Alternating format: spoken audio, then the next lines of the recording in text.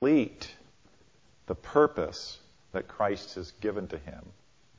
And then there's the idea that he's going to communicate that gospel to others that has defined who he is.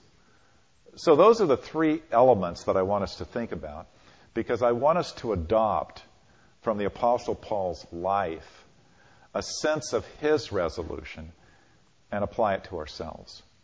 That as we look to 2020, as we look to the rest of our lives, we would be committed to those three ideas as well. That we would be committed to, first of all, the idea of calculating our lives properly, the value of our lives. And then secondly, that we would be committed to completing the purpose that God has called us to in light of that value. And that thirdly, we would also be seeking to live such a life that we would communicate the message of the gospel that defined the Apostle Paul, but which also defines us. So I would like us this morning to think about this verse and to think about these elements that were clearly involved in the life of the Apostle Paul, and think about how we too can, how we ought to be, by the grace of God, ought to be committed to these three things as well. To calculate clearly the proper value of our lives, and then to complete the purpose of our lives that God has given to us, and then communicate that message which has truly defined us as Christians. So in the first place then, the first part of this resolution, or this that we see in the Apostle Paul, involves the idea of the calculation of the value of our lives. And so I'm going to read the NIV translation once again, primarily because it's the one I memorized years ago. But I also think it has some wording here that communicates rather clearly to us. So the Apostle Paul begins by saying, I consider my life worth nothing to me, if only I may finish the race and complete the task that the Lord Jesus has given to me, the task of testifying to the gospel of God's grace. Okay, so he begins by saying, I consider my life worth nothing to me. Now, when you think about that, and you think about the three translations that we read, the essential idea there is that the Apostle Paul has calculated the value of his life. And he has calculated the value of his life with exceptional clearness. And he's calculated that value in light of the existence of God and in light of the grace of the gospel message. But clearly he has calculated the value of his life. What makes his life valuable? What makes his life meaningful? What makes his life have significance? Now, I want us to think about this because we have cultural narratives that speak to the value of human beings all the time. For the past 3 to 4 decades, that cultural narrative has focused upon the idea of self. That is to say, how are you to calculate the value of your life? And the message has often been, you're to calculate the value of your life with respect to what most enhances and promotes your own life. This is so common that we have to stop and think about it. You know, back in the 4 decades ago, sometime 70s, 80s, the Army took this concept as their recruiting model. Be all that you can be. Join the Army. I don't know who they were thinking they were going to fool with that, but they were essentially focusing in upon what had become current within our culture. That the most important thing about your life is your life. And the most important thing about life generally is becoming everything that you can become. That is, there can be no happiness, there can be no fulfillment, there can be nothing good or valuable about life unless you look at your life and you make your life everything that you can properly make your life to be. Now, our culture then said to people again and again, Take care of yourself first. Look out for number one, and you are number one. Now, if you've flown a lot, you can understand a certain practical reason for taking care of yourself first if your cabin pressure is suddenly gone and the oxygen mask drops out of the ceiling compartment, and you are quickly going to lose consciousness unless you put that mask on and begin breathing. And so the airline attendants will always say, to parents especially, to younger people taking care of older people, that's what Julie says, she has to hear this message on my behalf, that when it comes down, she has to put the mask on first, take care of yourself first, so that you actually have the ability to help those around you that need to be helped. But the question is, does that approach work in the rest of life? Does it make sense that the most important thing in life is for you to first of all ask yourself, what's going to make me happy? What's going to give me fulfillment? What am I going to do that enables me to pursue my dreams? Is that how you're supposed to assess the value of your life? Well, this me first approach has been applied to everything, to marriages, to parenting. The idea is you must take care of yourself first. People have been told repeatedly, you should answer these personal questions. What do I want? What will make me happy? What gives me fulfillment? We've also seen that when this approach is analyzed with any degree of intelligence and sophistication, that this satisfying oneself first affects everything else in your life. And it affects everything else in your life in a rather negative way.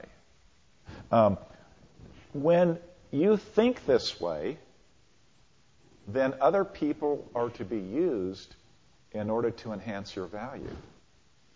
Your possessions are to be used to enhance the value of how you evaluate and value yourself. Attainments of power are done for the sake of one's self. Other people are important insofar as they promote your sense of value.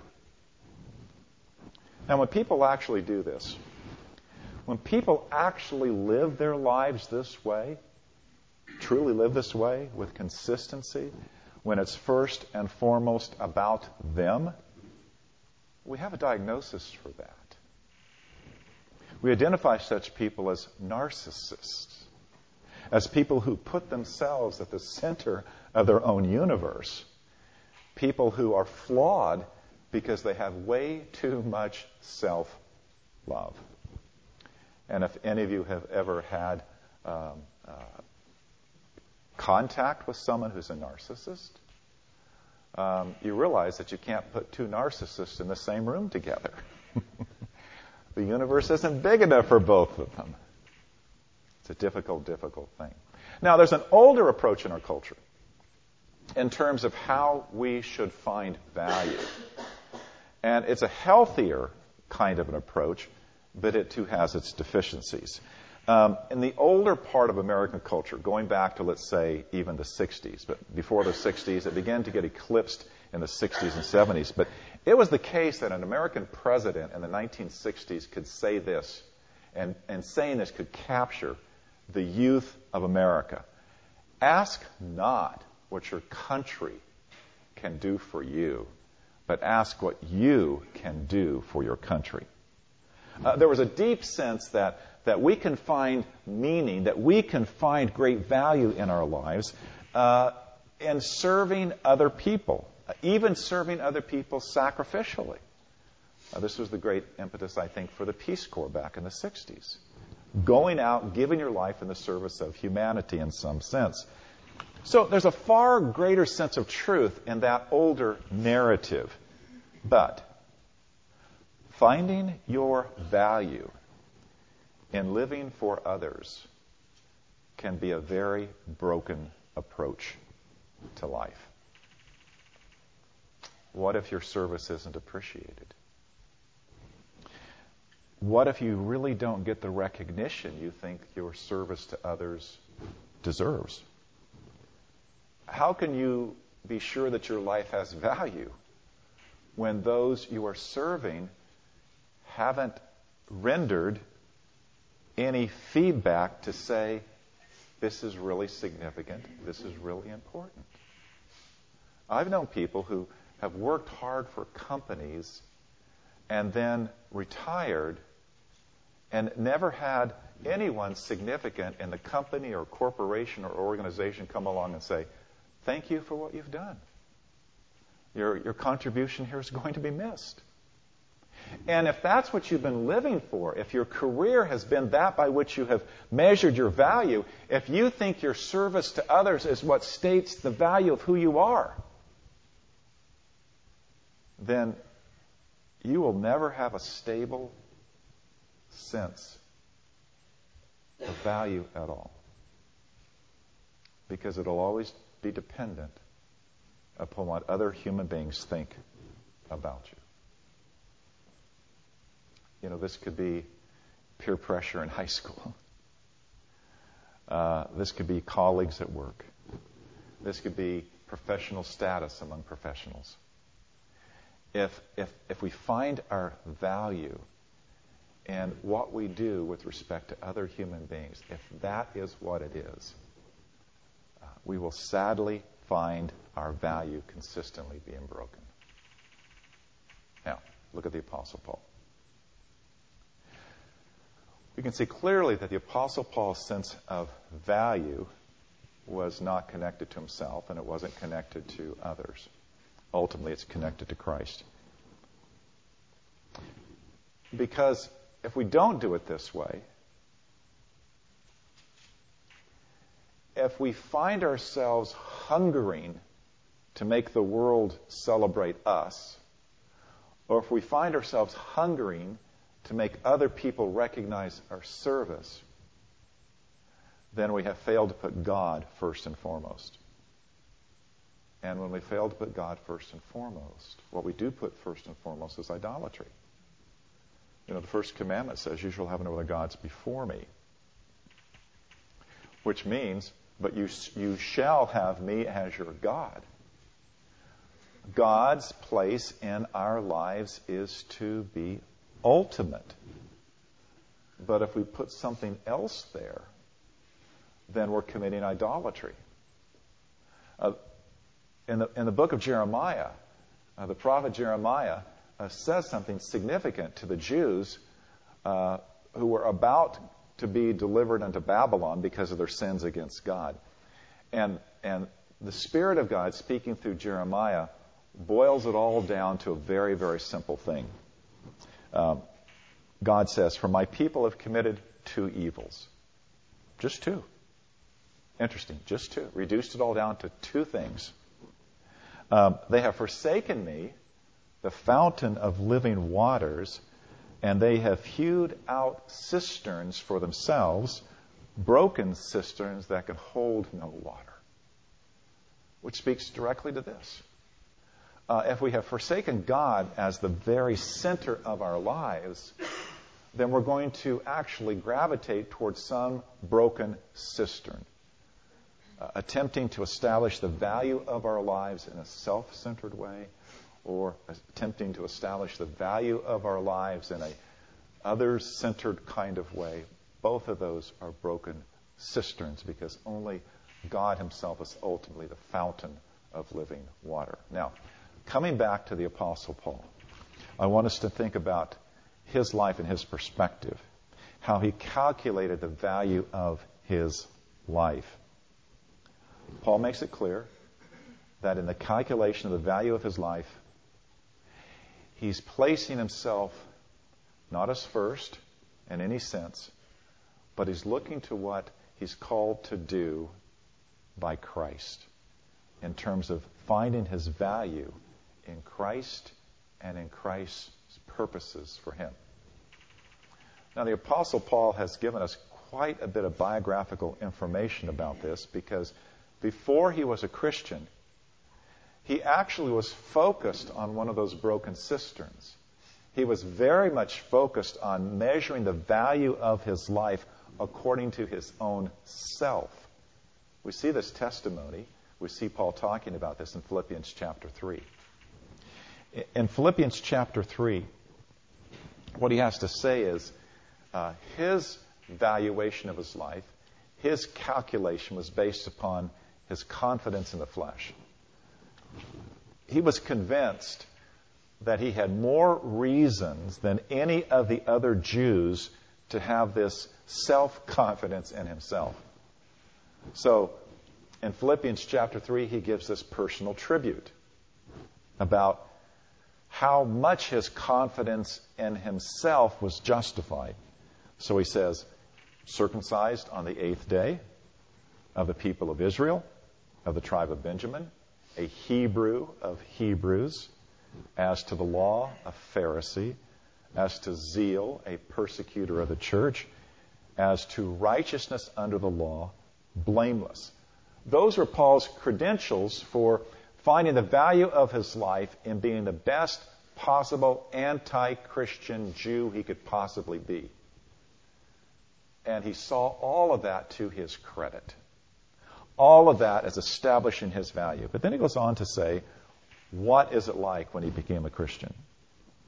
It's his conversion testimony about how radically he changed. So he says, well, whatever gain I had with respect to his self-reputation, whatever gain I had, I count it as loss for the sake of Christ. Indeed, I count everything as loss for the surpassing value of knowing Christ Jesus, my Lord, for his sake. I've suffered the loss of all things and count them as rubbish in order that I may gain Christ and be found in him. The Apostle Paul moves from finding value in self to discovering the surpassing value. The all-surpassing value is found in knowing Christ. Now, with respect to this idea of calculating the value of our lives, we need to be very, very clear. We need to see what's going on here by the grace of God in the Apostle Paul's life. And we need to recognize that that example is the example that we ought to follow. We ought to calculate our lives not according to self and not according to others, but according to what God has done for us in Christ. The value of your life is measured by this reality. The God who created all things delivered up his own Son upon the cross to pay the penalty for your sins, so that by faith in Christ you could know Jesus Christ and have everlasting life. Or as some people would say it today, God, the Creator and Redeemer, through the work of Christ, has written you into his story. If God is of greatest value, he has now included you into the story of greatest value. That's where your value lies. The redemptive God redeeming you to be his own. As Paul says, the surpassing value of knowing Christ Jesus, my Lord. Now, moving on. The second element of resolution here is that of completion. That is, we need to resolve to be thoroughly committed to the completion of our life's purpose. Now, this is a key element in what the Apostle Paul says. So he says this in the NIV translation, that he might finish the race and complete the task. So life here is described metaphorically as a race. And the purpose of that race is a task that has been given to us, assigned to us. And so Paul says that his desire is to complete the race and to complete the task that the Lord has given to him. Committed to completing this ministry, this service that Christ has given to him. Now, let's think about two things in this regard. Paul had a profound sense of the God-givenness of his purpose. Now, when you think about that, okay, maybe your life doesn't feel anything at all close in any kind of analogy with the life of the Apostle Paul, because after all, Paul is on his way to Damascus. He's moving in this direction in terms of persecuting the church. The Lord Jesus appears to him in a heavenly vision and stops him, knocks him down, strikes him blind, and Paul's life changes on a dime and becomes 180 degrees different than it was before. And the Lord Jesus communicates directly and personally to the Apostle Paul, this is going to be your life's purpose. You're going to declare the gospel to the Gentiles, and you're going to be that means by which they are delivered out of the power of Satan and into the kingdom of Christ. But I want you to understand that God-givenness that the Apostle Paul had with respect to his life's purpose is a God-givenness that Scripture declares to you as well. The analogy and the application is this. To everyone that Christ saves by his work, there is a purpose given to us. It may not be at all like the Apostle Paul's in the way that the Apostle Paul was called to be this great apostle and church planter and so forth. But every Christian has a life's purpose. And the Apostle Paul has stated this in Ephesians chapter 2 after describing being dead in trespasses and sins, after describing while we were dead, God making us alive in Christ, after describing that it's by grace that we are saved through faith, and it's not of ourselves, it is the gift of God, not as a result of our works, so that no one should boast. He says in Ephesians 2:10, for we are God's workmanship, created in Christ Jesus unto good works, which God prepared in advance for us to walk in them. Every child of God has been created into union with Christ with a God-givenness of purpose. That we are called to do those good works which God Himself has prepared in advance for us to do. Now, at different times we have talked about what these good works look like.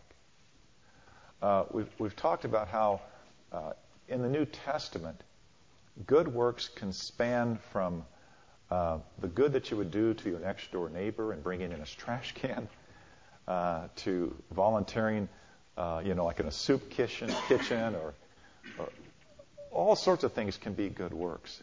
But essentially, our calling is to do good in this world as often as we can with everyone that God providentially brings into our lives. To do good toward them in fulfillment of the second greatest commandment, to love our neighbors as ourselves, and fulfillment of the parable of the Good Samaritan. You see a particular situation, you can help, you do that.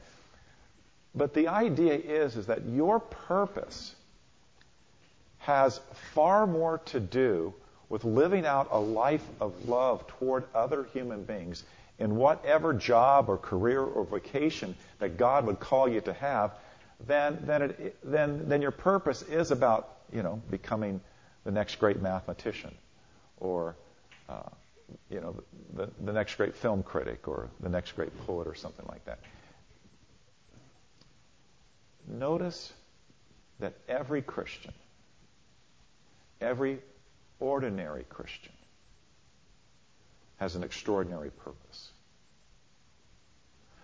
Because the extraordinary purpose is to live out those things that God himself has foreordained for you to walk in them. Now, let me say something else about living out that purpose. Taught high school for 13 years.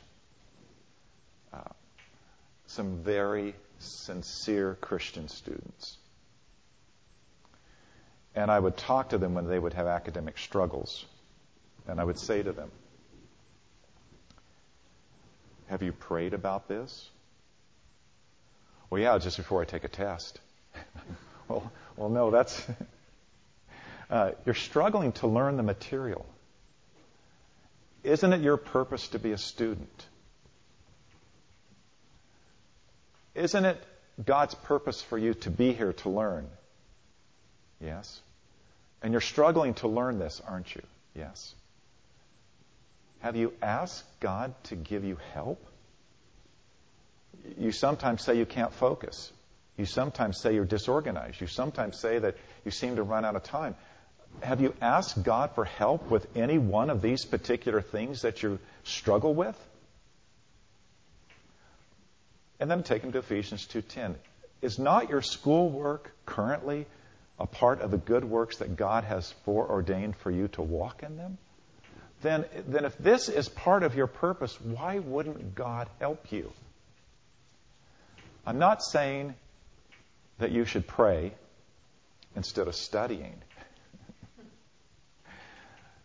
But if you're a student, you're called to study, but you should pray as you study this prayer. God, help me. God, give me understanding. God, enable me to do this. God, help me when I can't seem to get it, to begin to get it. Help me not to quit. Help me to persevere. Help me, help me, help me.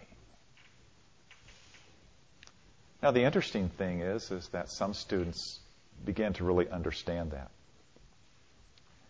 But how many of you in your life as someone in a career, someone in a job, someone who's a stay-at-home mom, biggest job in the world, stay-at-home mom, how many of you have faced difficulties and challenges and said, Lord, this is what you've called me to do. This is my purpose.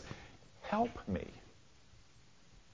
Not just when the crises come, but as a matter of fact of daily living. Proverbs 3, 5, and 6 are absolutely instrumental in this regard. The apostle, the King Solomon said,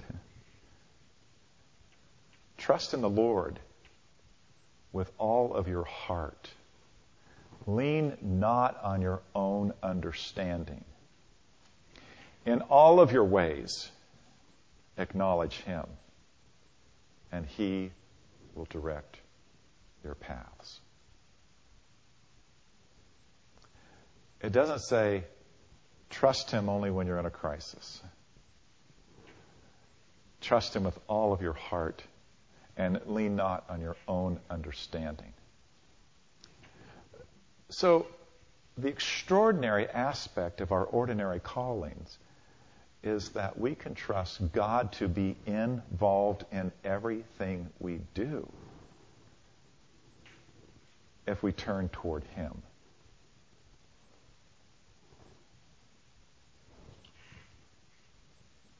The idea is if we're going to complete the purpose for which God has ordained us, we can only do it in dependence upon Christ. Now, the last point. Last point is somewhere here in my notes. Thirdly, the matter of communication. We need to resolve to be faithful to communicate the redemptive message which has defined our lives. Look at what the apostle says in the last part of this verse. He wants to complete his mission, which is the task of testifying to the gospel of God's grace. Now, we know Paul is an apostle. We know him as a missionary, an evangelist, a church planter, a discipler, a trainer, a mentor of men. We know him as a theologian. We know him as a writer of sacred scripture, a mouthpiece of divine revelation, a debater for the truth. We know him as a living and dying martyr. But when Paul wants to sum up who he really is, it's someone who wants to be communicating the gospel of God's grace. He wants to be someone who is speaking about that which has radically changed him and radically defines who he is. It becomes very clear, especially in the book of Ephesians that we have referenced, the book of Philippians that we have referenced, that the story of the gospel and its impact upon Paul has now become his story. Or to put it this way, we read Paul talking about himself in Philippians chapter 3, and he talks about his former life, and he talks about his current life, and when he talks about his current life, it is all wrapped up in what the gospel has done for him. What the gospel has done to him. What the gospel has done to create who he is. Now, I often hear people saying, I struggle to share the gospel. I struggle to talk to others about Jesus. Do you struggle to talk about yourself? I mean, if someone asked you 10 questions, would you be able to answer 10 questions about yourself? Sure. I mean, most people can talk about themselves. Some of us talk too much about ourselves. But we can talk about ourselves. The Apostle Paul could never talk about himself without talking about what had defined who he was, which was Christ. And when I reflect upon this, I think about how many opportunities I've had, perhaps with strangers, who have asked me questions about myself, and I kept thinking, I wonder when I might be able to bring Jesus into this conversation. As though bringing Jesus in would be a foreign element to talking about myself. And reflecting upon that, what does that mean? It means I have not yet identified myself with the gospel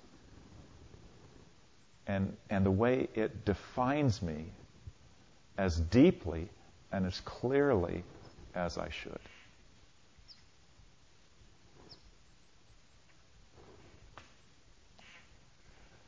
So really the challenge here, the resolution to be someone who communicates this message more clearly, is really the challenge to ask ourselves, has the gospel really and radically defined who we are? Have we come to the point where it would be impossible for us to tell our story to someone else without testifying to the gospel of God's grace?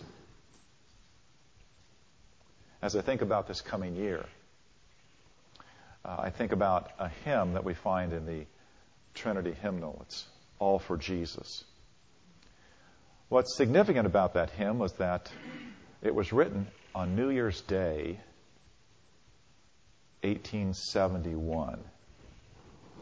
And the hymn writer, Mary James, had written a letter to her friends, and she said this: I have written more, talked more, prayed more, and thought more for Jesus than in any previous year, and have had more peace of mind, resulting from a stronger and more simple faith in Him. So, for her New Year's resolution, she wrote this hymn, which was adopted in our denomination by our denominational college and seminary. all for Jesus. It was her personal expression, a devotion to Christ, and her hope that in this coming year, this year in her life would reveal all for Jesus. All for Jesus, all for Jesus, all my being's ransomed powers, all my thoughts and words and doings, all my days and all my hours. Let my hands perform His bidding. Let my feet run in His ways. Let my eyes see Jesus only. Let my lips speak forth His praise. Worldlings prize their gems of beauty, cling to gilded toys of dust, boast of wealth and fame and pleasure. Only Jesus will I trust. Since my eyes were fixed on Jesus, I've lost sight of all beside. So enchained my spirit's vision, looking at the crucified. Oh, what wonder, how amazing, Jesus, glorious King of kings, deigns to call me His beloved, lets me rest beneath His wings. I would hope that, like the Apostle Paul, we would be able to say as we go into this year, however, I count my life worth nothing, if only I may finish the race and complete the task that the Lord Jesus has given to me, the task of testifying to the gospel of God's grace. May the gospel of God's grace more deeply define who we are, that we can communicate that gospel more clearly. And may we run this race with perseverance so that we can complete God's purposes in and through us to do all the good works He's called us to do. And may we every day calculate clearly the value of our lives, that our life has value before the Creator and Redeemer God because of His great love for us, because He has saved us to know Him. Let's pray. Thank you, Lord, for the truth of your word. Thank you for all that you have done for us in your Son, Jesus. And encourage us, Lord. Encourage us this year that every single day we have a high and holy purpose. And that's to live for Christ, to live for Him in every way. And make that, Lord, the way we value ourselves, that you have valued us, redeemed us, made us part of your everlasting story, and given us that which will most satisfy our soul. And may we also, like Mary James, live in such a way that it's all for Jesus. In His name.